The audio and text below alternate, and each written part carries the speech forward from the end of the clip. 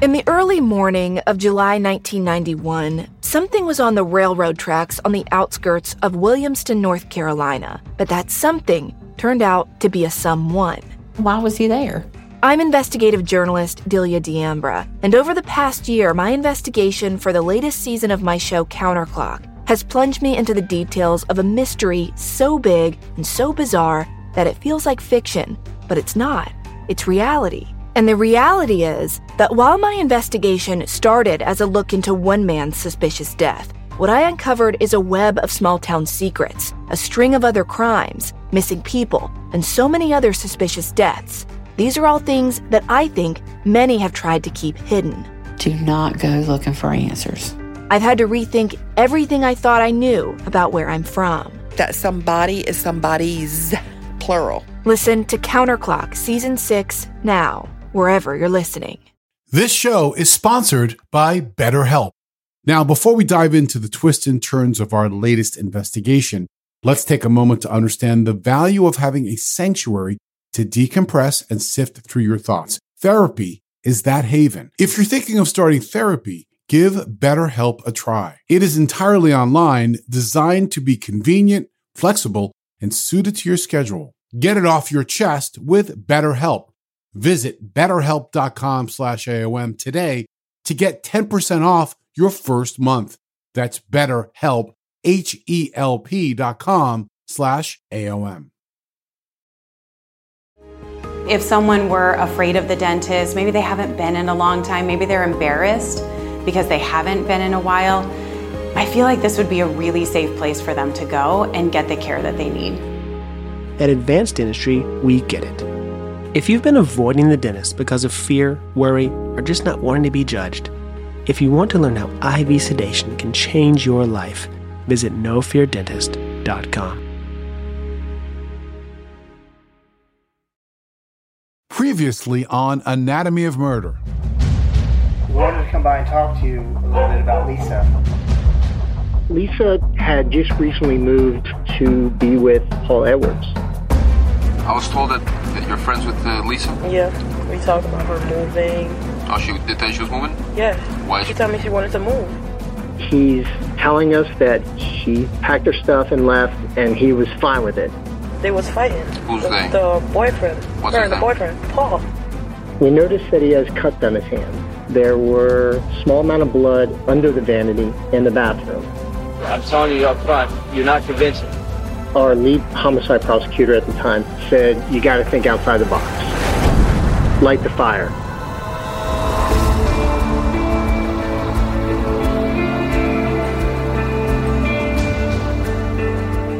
I'm Scott Weinberger, investigative journalist and former deputy sheriff. I'm Anna-Sigga Nicolazzi, former New York City homicide prosecutor and host of Investigation Discovery's True Conviction. And this is Anatomy of Murder.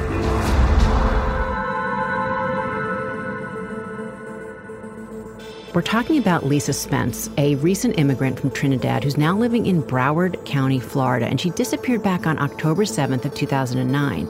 So police got involved, and it didn't take long before they started to suspect her boyfriend, Paul Edwards, of foul play.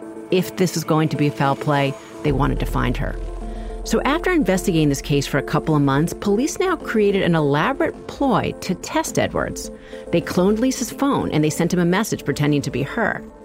We had fixed-wing aircraft. We had, I can't even tell you how many unmarked cars, the U.S. Marshals involved. Everyone was set up, knew what we were going to do. Everyone had their jobs. And then it was simply placing that text and getting on the radio and telling everyone involved, the text has been placed, stand by. You know, this is a bait and surveil operation. And by sending that text message from a phone cloned with Lisa's number, Detective Danny Smith was hoping to rattle Paul Edwards. One of the things I was thinking is what he should do if he's innocent, immediately call me and say, hey, detective, I just got a text from Lisa. She's fine. That's what an innocent person would do. A guilty person that knows they're guilty doesn't call the police.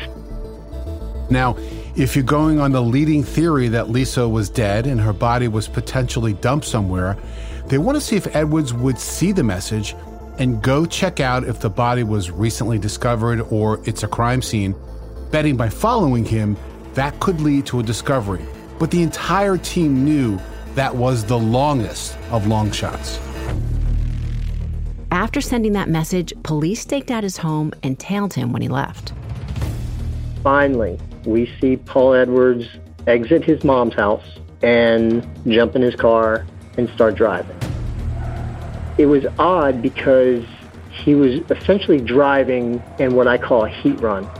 So he did a lot of U-turns, he did a lot of drive somewhere and then maybe a 3-point turn and then come back the other way. He would go up and down the same street a couple times.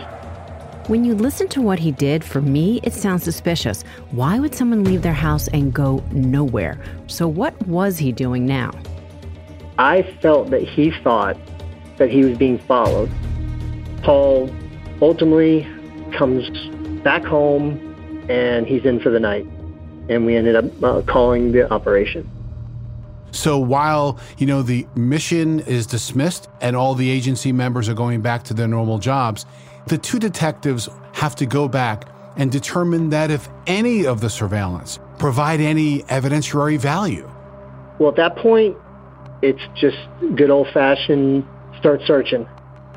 I mean, I'm always one to think about, you might think that you have lemons, but maybe there's lemonade in there. And I think that here now they have this swath of area to go back and look, and just maybe there's a clue in there if they look hard enough or if they are able to retrace his steps and look very closely, that just might be the thing in there that maybe, hopefully, leads them to Lisa. We review the video of everywhere he went. Where are good spots that you could dump a body? And I know it sounds callous to say it like that, but we're looking for that a body could have been for now 2 months or close to 2 months. Now, Paul Edwards went to several locations, but he didn't spend too long in any one place. So you need to determine which of those spots could potentially be a crime scene, if any. Now, police made a bit of an interesting move here. While Edwards was out driving around, he stopped at a house. And they went to that house and they knocked on the door. And his friend answered the door. Paul drove to a friend of his house, knocked on her door, and spoke to her. We ultimately went back and spoke with this friend. When I heard Detective Smith talk about that, I kind of turned my head a little bit because for me, that's a bit of a risky move. What do you think? I think for sure. Right? Because the obvious thing is that, are they tipping off Edwards? And the answer is likely yes. Maybe Detective Smith did want Edwards to know that he was on his trail. He did want him to get nervous and make a mistake. Because essentially, if you're looking for a mistake to be made, you want to be watching him. She remembered Paul coming to her house and said that Paul came by to install an appliance. Now, this friend said that she didn't have the appliance. She was looking to make arrangements, and then she would call him. So she felt it was a little bit out of sorts. It was not exactly what she had planned, which in turn made investigators feel a little weird about it. So that was one stop that Paul made, but he drove around for a while that night. In my opinion, and again, this is just my opinion, I think he was driving by to see, are there police cars? Are there crime scene vans and crime scene tape? And I think wherever he went at that time, I felt he was driving to see if her body was found. So with that, you have to look at what are the locations that are conducive to, quote unquote, a body dump site, which is in our world, law enforcement prosecutors, that is the terminology often used. It's just a matter of getting out there and searching every day. Scott, I'm sure that you know this too, and you have your own take on the areas that you find most conducive that you've seen before. Now, I've seen two different types of body dumps, Anna-Sigga. The first being a remote location, minimal foot traffic, the kind that you could just walk up on or even, unfortunately, at times smell before you discover it. And the next is the so-called drive-by dump. And it's just as described, going to an area like a side of a road, over an embankment where you just dump a body. And the rationale there is less chance you're going to be seen doing it. Paul drove to an area in Miami Gardens, like a big open field. There's a lot of trash out there. It looks like a lot of people use that area to just dump bulk items of trash. And he drove probably within 100 yards of that. Now, this is a big area. We're not talking about any small plot, and they started searching it for days. December 16th, we've got our normal search team out, and as you can imagine, we're on about 15 or 16 different places that we've searched and came up empty. After a while of hitting dead ends, they decided to use another tactic, cadaver dogs. So this was just another day and another try, and I'm already trying to figure out the next spot. And we had 2 human remains detection dogs out there. And rather quickly, investigators got a hit. We had one of the dogs run over to a 55-gallon drum, a barrel, and then sit right next to it, which is their indication that there are human remains in or around that area. Now let's talk about that barrel. It is an actual shipping barrel, and depending on where you're from, you may or may not be familiar with them, but I can tell you by being a prosecutor in Brooklyn and up here, there is lots of people from the various Caribbean communities here, and these shipping barrels are very commonplace, and they are a common way to actually ship goods, clothing, items back and forth between here and the various islands. Now, that may be true of other places too, but culturally, it is very commonplace here. The handler went ahead and put that dog away, and then we deployed the second human remains detection dog, and that dog did the exact same thing. It is a large barrel. Now, it's not a wood barrel like a beer barrel, but it is that size barrel. And if you're not sure what that looks like still and you want to see it, you can go to our website, anatomyofmurder.com, and you can see an actual photograph of the shipping barrel that we're talking about. So at that point, we knew that we had human remains in the area. But is this Lisa's final resting spot? We just didn't know who it was. And it's unfortunate, but there was a very good chance that this had nothing to do with our case. Now, Scott, you are Mr. Canine because you worked in Canine for years. So how likely is it that 2 dogs could be wrong? These dogs are trained to detect the difference between human and animal remains. They can work through their track and ignore decomposing squirrels or birds while honing in specifically on the scent of a deceased human. And here's where it sometimes becomes an issue. Heat and humidity can reduce the dog's ability to identify remains, both through the interference caused by the dog panting in order to cool down and decrease the spread of the scent. Remember, this is South Florida. High humidity is the norm. And that's why I believe a second dog was deployed as a confirmation. But the real confirmation would come from the Emmy's office. So we're not sure what it is. We opt not to open the barrel and keep everything intact. And then we call the Dade County Medical Examiner to come out with their investigators, take that barrel back to their offices in Miami, and do a full examination. Anna-Sigga, so what would be the reason why investigators wouldn't open the barrel until they got to the Emmy's office?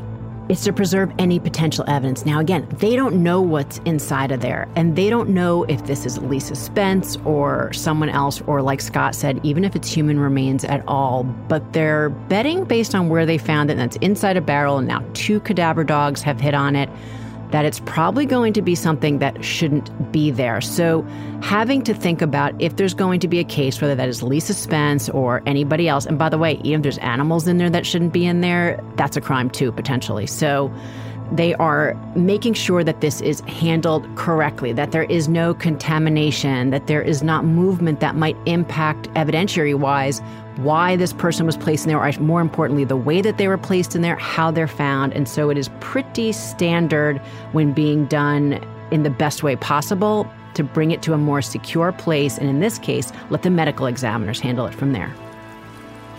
The barrel was opened outside in their Sallyport area. It was documented.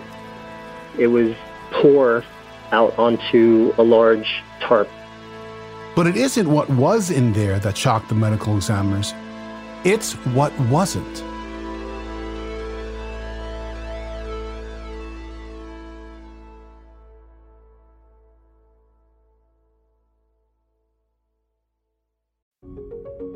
The evidence keeps pouring in, and at this point, the facts are undeniable. It's an open and shut case. Monopoly Go is the most fun you can have in a mobile game. Everyone is still talking about Monopoly Go for a good reason.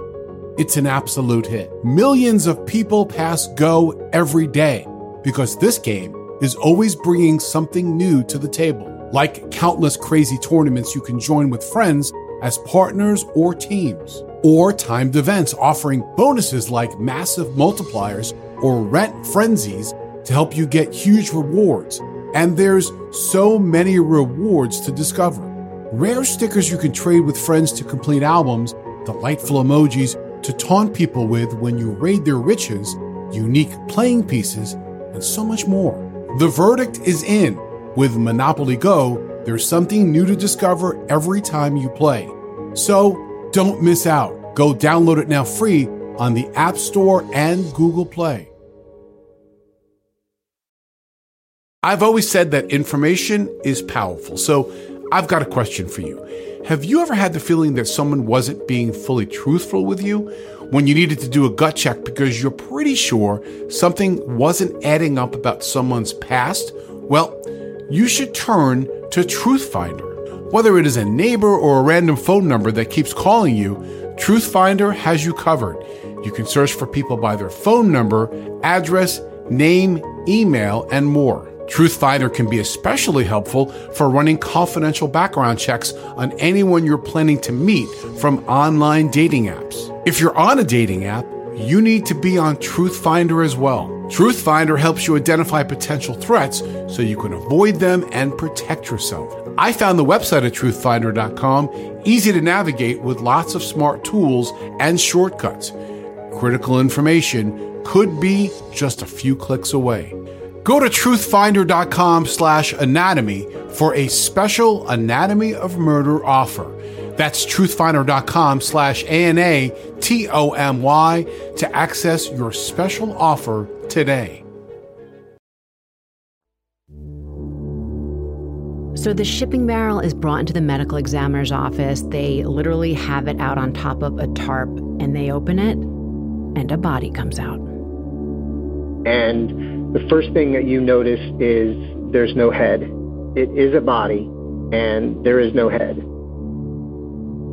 You know, you have to step back from the investigation and the science for a moment and just realize that this is a human body that's been decapitated. Having to deal with that now for the medical examiner's office and for the investigators, yeah, of course, ID is really important.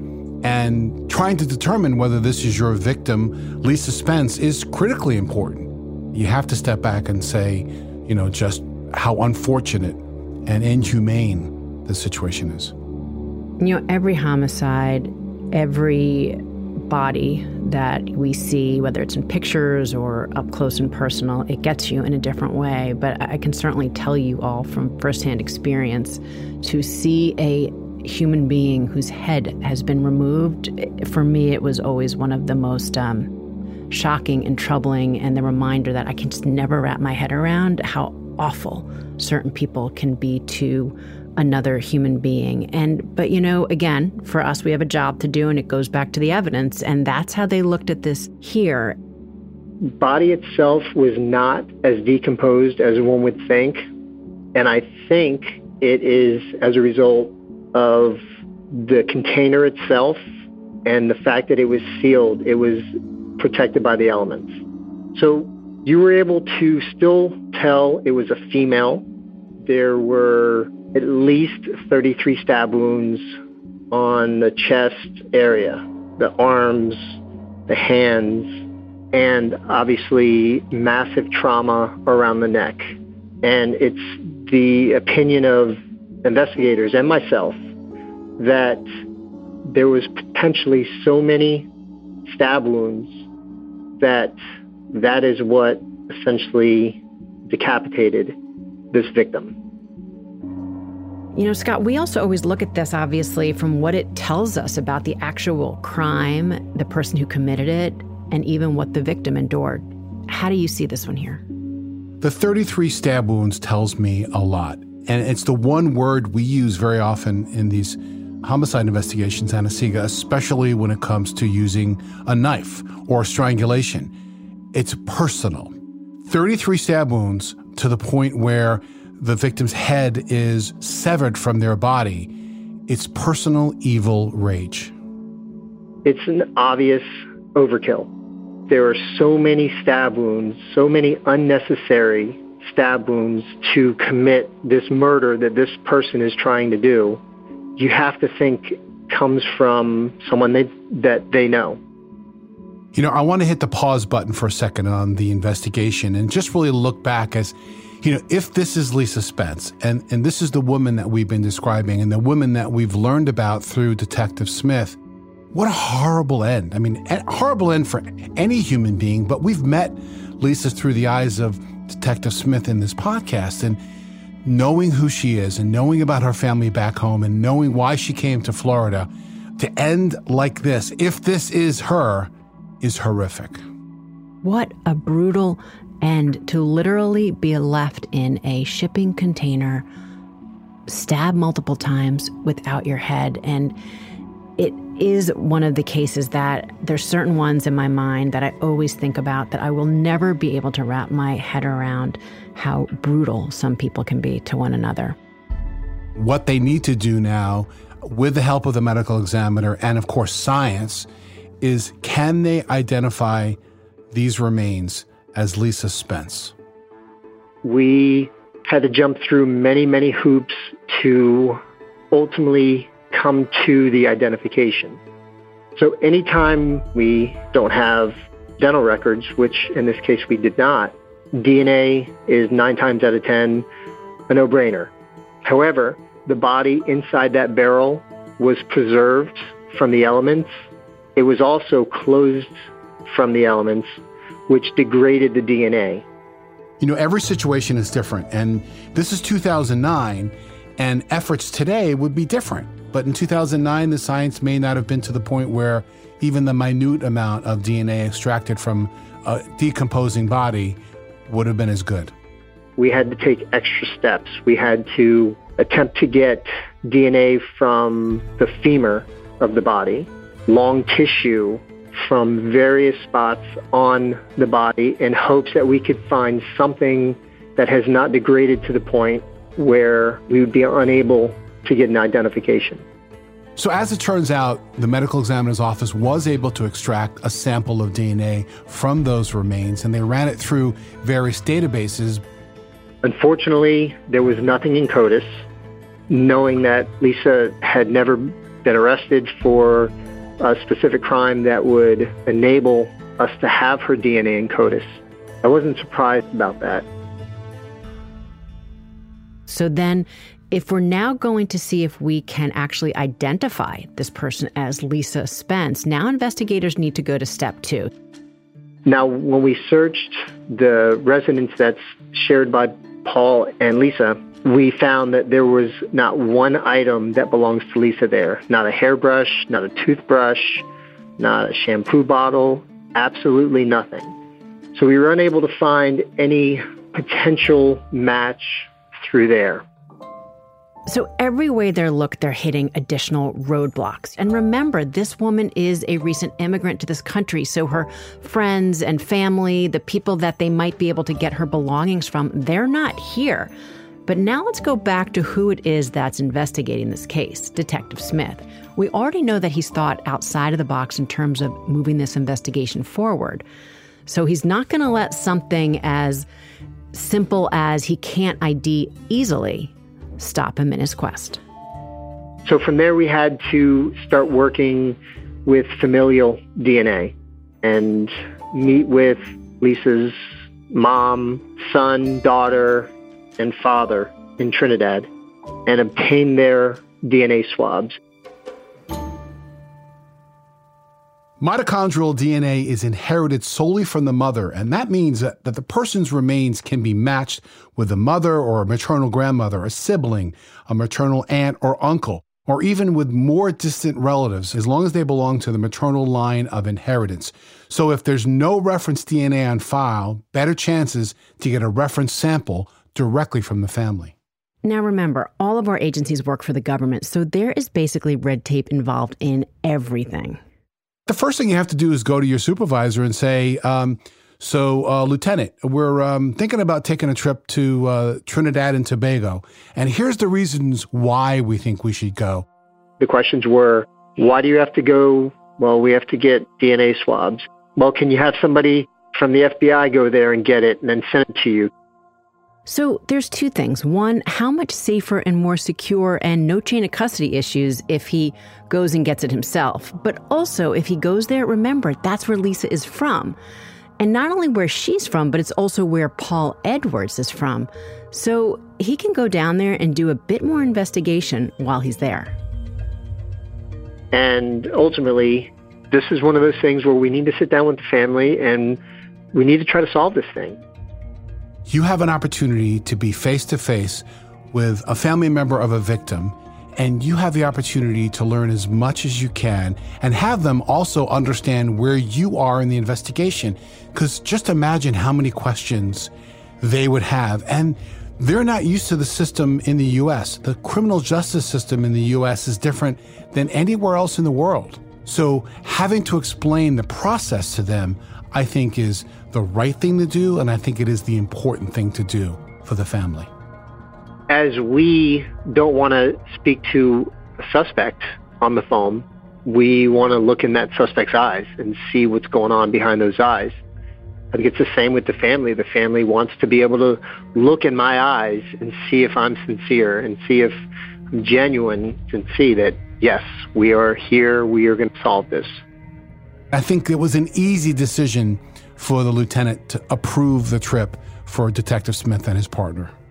This was my first and last time I'd ever gone outside the country for any case. We got there and were treated like royalty by the authority over there in Trinidad. They got us a driver. They supplied us with a cell phone so we could communicate with whoever we had to communicate there in Trinidad. Unfortunately, their computer system isn't as advanced as some of the computer systems that we have here in the States. So a lot of it was just rifling through papers, and they gave us carte blanche. He was going to see this thing through and wanted to be involved and be in charge, hopefully, for the betterment of the case. I remember meeting with the family, and the house that the family lived at was much different than what I'm used to or any of us are used to here. It was a smaller home. There's no air conditioning down there, and it's very, very hot. But all of the homes have slats in them to allow all the breeze to come through. So that's basically their air conditioning. And they had, I couldn't even tell you how many people that lived in that house. Can you imagine this scene? The detective is in a foreign country. He's in a house full of people. What's racing through his mind? And then what's racing through the family's mind? They not only had friends, but they had extended family. There was a house full of people. And I've always found it the right thing to do, to be as upfront and honest as I possibly can. He has to tell him what he thinks, that Lisa is dead, but can't be sure. For the family, I can only imagine they must be wondering, wait, what? How can you not be sure? They would have so many questions and emotions. The family had to sit there and listen to me give them essentially the worst news that one can ever give anyone. I did tell them, this is what I think. This is where I think we are in the investigation. And unfortunately, I do believe that the body that we found is Lisa Spence. The family was so gracious and appreciative of the work that was done and the fact that we didn't hide anything from them.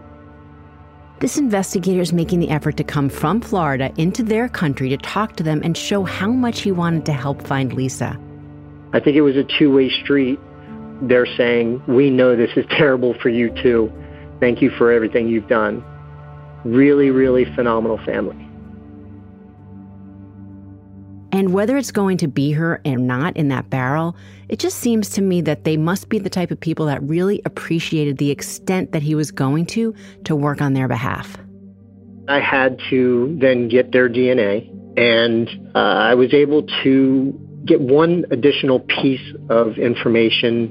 When the body was recovered, we were able to locate some toe rings, and those toe rings were photographed, and I took those photographs with me to Trinidad. That's never a good thing, to have to show property of a loved one to someone. I was able to show those toe rings to Serlene, her daughter, who she's really close with. Serlene said, yep, those are my mom's. Those are my mom's toe rings. I know. I just saw them when I saw her last.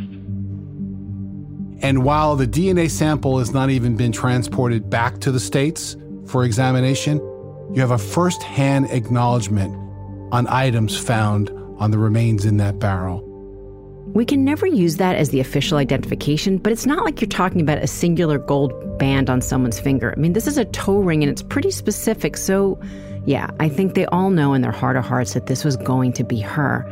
And when they got back, as I'm sure all of you out there have already guessed, those DNA results came back as a match.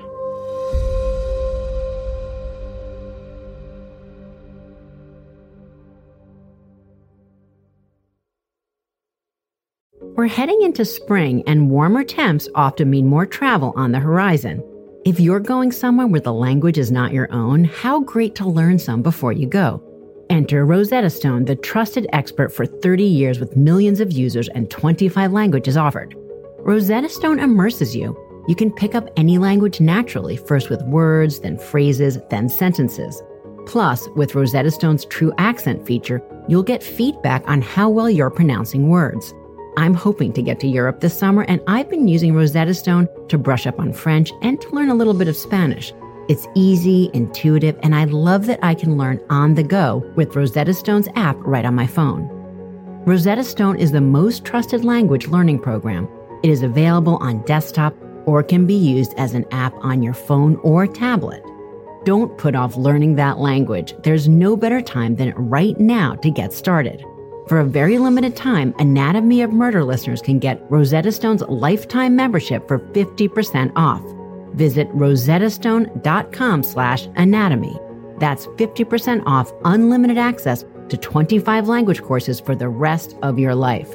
Redeem your 50% off at rosettastone.com/anatomy today. Through DNA evidence, detectives were able to confirm the decapitated body in the barrel was Lisa Spence. But on top of that, remember, they had that drop of blood that they found in their rental car.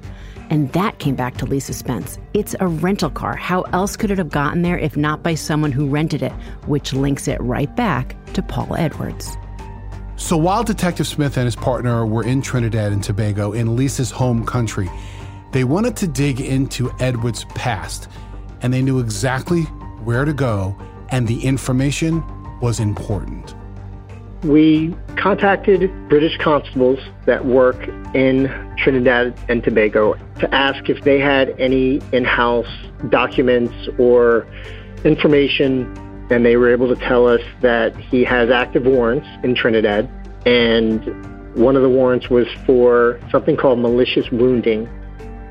Anna-Sigga, it's not a term that we use in the U.S., but what's your take on malicious wounding?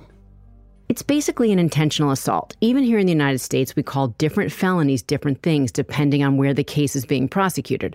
But just think about what that actually means. Malicious, which talks about the way it was done, equating intentional. And the wounding is the result of the assault. So really, that's what it is. It's a felony intentional assault. It was explained to me that it was a situation where he stabbed a girlfriend multiple times. Here's a guy who was stabbed before, and not only stabbed, but stabbed a romantic partner. So unfortunately, we're starting to go down that domestic violence road as far as he's concerned with his history.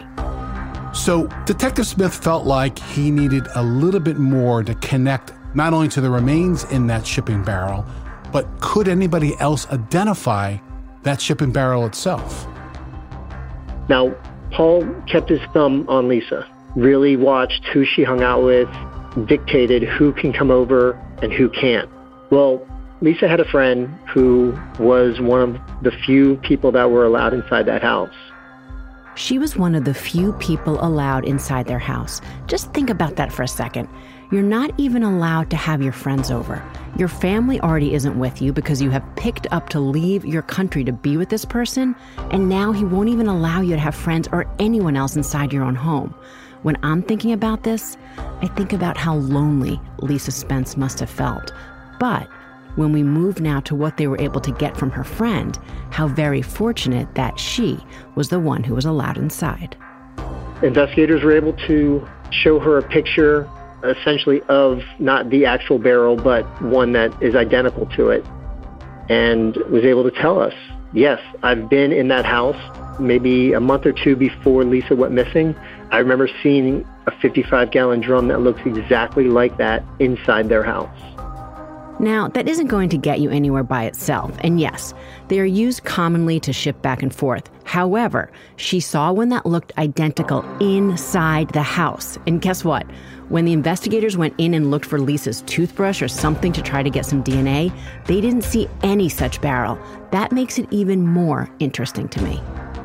Right now, there's no doubt in my mind, Paul did this. He's guilty. I want to go after him. So this investigative folder, Anna-Sigga, is getting very thick. They're really connecting the dots. The timeline is fat. What's your take? Is this a case that you'd file right there and then? I say I'm going to court. There were two phones basically mirroring one another. Basically, wherever he went, her phone is too. And now there's no trace of it at all. The analysis of the phones was huge. And I have to give credit to my partner for being able to do that, because my ability with technology like that is not where I guess it should be. So when you look at all of the evidence, I think now you have enough to prosecute. At that point, it was the middle of April 2010, and I was able to take all these little things, all these circumstantial things, all this physical evidence, and put it together and get probable cause for an arrest. I grabbed the guys in my unit that had worked so hard on this case, and we walked right up to the front door, knocked on the door.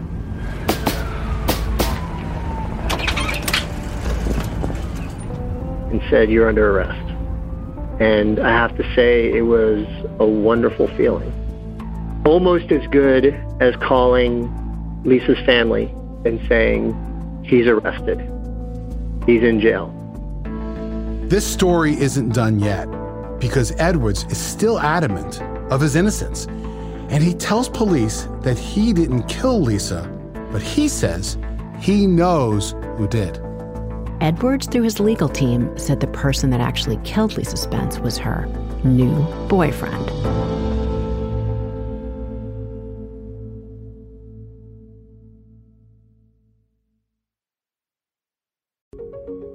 Every day is a great day when you're not worrying about your appliances and home systems, and that's what you get with an American Home Shield warranty. Unexpected breakdowns like a leaky faucet or a faulty water heater won't break the bank with an American Home Shield warranty, because covered repairs and replacements are taken care of, just like that. Choose a plan that works for you and your budget, and then it's simple. When a covered item in your home breaks, contact American Home Shield, and their trusted and qualified pros will fix or replace it based on the coverage limits in your agreement. Don't worry, be warranty. Right now, you can take 20% off. Go to ahs.com/AOM now to save 20%. That's ahs.com/AOM for 20% off any plan. American Home Shield. Don't worry, be warranty. See ahs.com/contracts for coverage limits, including limit amounts, fees, limitations, and exclusions. New Jersey residents, the product being offered is a service contract and is separate and distinct from any product or service warranty which may be provided by the home builder or manufacturer. Did Did you know Fast Growing Trees is the biggest online nursery in the U.S. with more than 10,000 different kinds of plants and over 2 million happy customers in the U.S.? They have everything you could possibly want, like fruit trees, palm trees, evergreens, houseplants, and so much more. Whatever you're interested in, they have it for you. Find the perfect fit for your climate and space. Fast Growing Trees makes it easy to order online, and your plants are shipped directly to your door in 1 to 2 days. And along with their 30-day Alive and Thrive guarantee, they offer free plant consultation forever. Currently, I'm preparing my first order with Fast Growing Trees, and their selection of perennials are great. I really look forward to brightening up my backyard. This spring, they have the best deals online, up to half off on select plants and other deals. And listeners to our show get an additional 15% off their first purchase when using the code ANATOMY at checkout. That's an additional 15% off at fastgrowingtrees.com using the code ANATOMY at checkout. Fastgrowingtrees.com, code ANATOMY. Offer is valid for a limited time. Terms and conditions may apply. They, meaning the defense team, put it on the boyfriend. Now, all of you may be saying, wait, we haven't heard anything about a new boyfriend, and you haven't, because really, it wasn't even relevant in the picture up until then. Now, remember, Edwards and Lisa Spence, according to friends and family, had really been on the outs, and their relationship had been deteriorating for some time. And while she was still physically with him and living inside the house, she had wanted to move on for some time, but he just wasn't letting her go. So she had begun a new relationship with a new boyfriend, and that really wasn't a surprise to anyone. And from the beginning, Edwards, whenever asked, the few things he did say, he said, "It's not me, it's this other guy." I was able to alibi her very new boyfriend, but the defense was, if anyone did it, it was the new boyfriend. Paul had nothing to do with this. Detective Danny Smith interviewed him early on in the investigation, and when his alibi checked out, they moved on. But they knew it would likely come up again. Just think about that for a second. So, forgetting all those other pieces of evidence that we talked about, right? So you have the boyfriend that you know that she's trying to leave, who we know is controlling, who we know doesn't want her around anyone but him. And then you have the new guy in her life, the one who she wants to be with. You tell me right there, who is the more likely candidate for murder? And then you start to look at the other dots, and they're all leading back to one. And that's not the new boyfriend, it's Edwards. We hear something or see something and go, oh, that doesn't make sense, or that's suspicious, and we need to dig more into that. So a red flag to me is literally using common sense and saying, that doesn't seem right. There's no such thing as a done deal, and because investigators know it, doesn't mean that the jury is necessarily going to get it. Remember, you just need one person who thinks that that might be a reasonable possibility that hasn't been disproven, and then that's it. It's game over. You don't get that conviction. And I think that you need to realize that what actually makes it into the courtroom sometimes goes against what we know as far as the big picture outside. But look what the defense team was working with. What else did they have? We have no fingerprints at the crime scene. We've got nobody placing him with the barrel at the crime scene. We have blood evidence, but it's not blood evidence on the defendant. So there was still a very good, but still a very circumstantial case. I'm sure the legal team for Edwards was thinking, we need to find a way to show them that our client is innocent. And what else would they have? You all might be thinking about, well, we know he's done this before because we know that he stabbed another girlfriend, an ex-girlfriend. But guess what? That can't come into the courtroom. This is a situation where we were unable to use his prior bad acts. We were unable to tell the jury that he stabbed his girlfriend, that he was abusive to his wife, his estranged wife, that he was abusive to Lisa. So all these things that we were able to uncover, unfortunately, were not admissible in court. Even as a prosecutor, to say that there's a pretty good reason for that is that you can't be convicted based on things you have done in the past. That yes, even if you have done something very similar, you need to be convicted for that crime based on the evidence they bring into the courtroom. Now, sometimes we're allowed to bring it in under certain exceptions, modus operandi. If there's something so specific about it that we say that it actually goes to prove identity.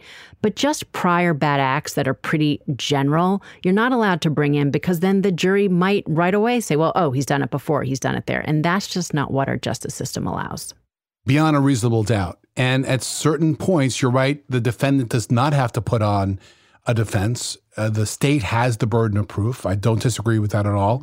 This appeared to be a distraction. It's trying to throw doubt in the state's case. And albeit mostly circumstantial, the prosecution luckily had some very solid evidence to counter all the limitations. The best piece of evidence, I'm going to say it was a tie. I'm going to say the cell phone records coupled with that one spot of blood that came back to Lisa Spence that was on the rental car that we were able to pull. So at the end of the trial, the jury rendered their verdict. The jury was out for around 3 hours, if not less. It was a very quick verdict. Paul Edwards, guilty of the murder of Lisa Spence, sentenced to life in prison. There was jubilance on the part of the family. Some were speechless, and some were outwardly pumping their fists, and there was a lot of emotion. I definitely will never forget, after that verdict was read, the relief of the family. It was almost as if a 2-ton boulder was taken off their shoulders. So seeing how this investigation unfolded and all the work that was put in by both sides, prosecution and law enforcement, Anna-Sigga, tell me what the feeling is in your cases when you were in the courtroom, getting to the end and the finish line and bringing justice. There's no other feeling like it, and everyone reacts differently. For me, it was always mainly relief.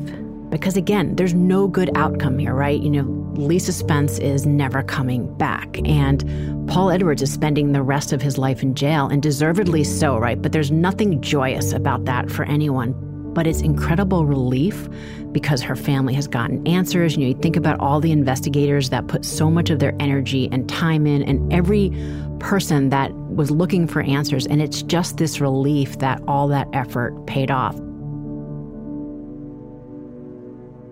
It was emotional. I had a flashback, and the entire case and everything that was done and all the people that helped basically flashed in front of my eyes. And I thought about the dogs and the U.S. Marshals and the airplane and everyone, all the detectives helping out and really working toward a common goal. Doing this work, that is the reason that you do it. Wrapping up a case that you have put so much energy and time into, when you get that final answer, it's just incredible relief. So it made me feel proud. More than anything, I heard the verdict. It felt good. That's for sure. In thinking about this case, something that Detective Smith said, really resonates. He says that so often, it's like looking for a needle in a haystack. But for him in this case, it was like looking for a needle in a stack of needles. And the fact that he was able to pull the right needle out, well, I think about Lisa Spence. Lisa left the only home that she knew, left her children behind, hoping to build a future in a new country with a man that she thought she knew. A dream shattered in the most violent way possible at the hands of a man who took her life and discarded her like garbage. She was this woman in many ways in this country all alone, and while she didn't have her family, fortunately for her, she ultimately had Detective Smith.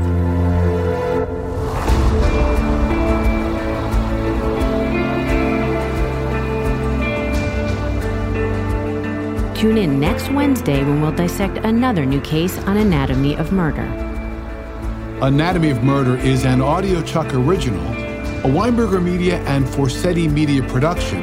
Sumit David is executive producer.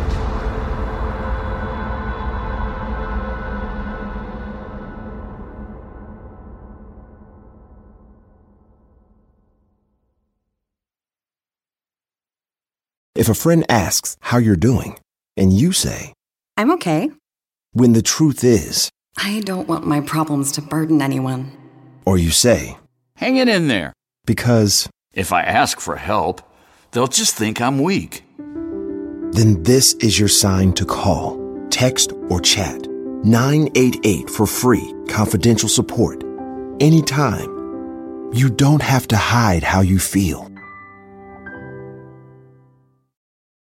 Here you are, BPM's high, sweat dripping, body moving, tongue panting. You're working hard, real hard, and you're thirsty. You need vitamins, nutrients for peak performance and energy. And your plants do too. Aw, I mean, just look at the little guy. Water-soluble plant food from Miracle-Gro is full of essential nutrients. Just a little scoop into your watering can and boom, instant feeding and bigger, more beautiful plants. It's kind of like a sports drink for your plants. You may have to suffer from heat, but your plants do not.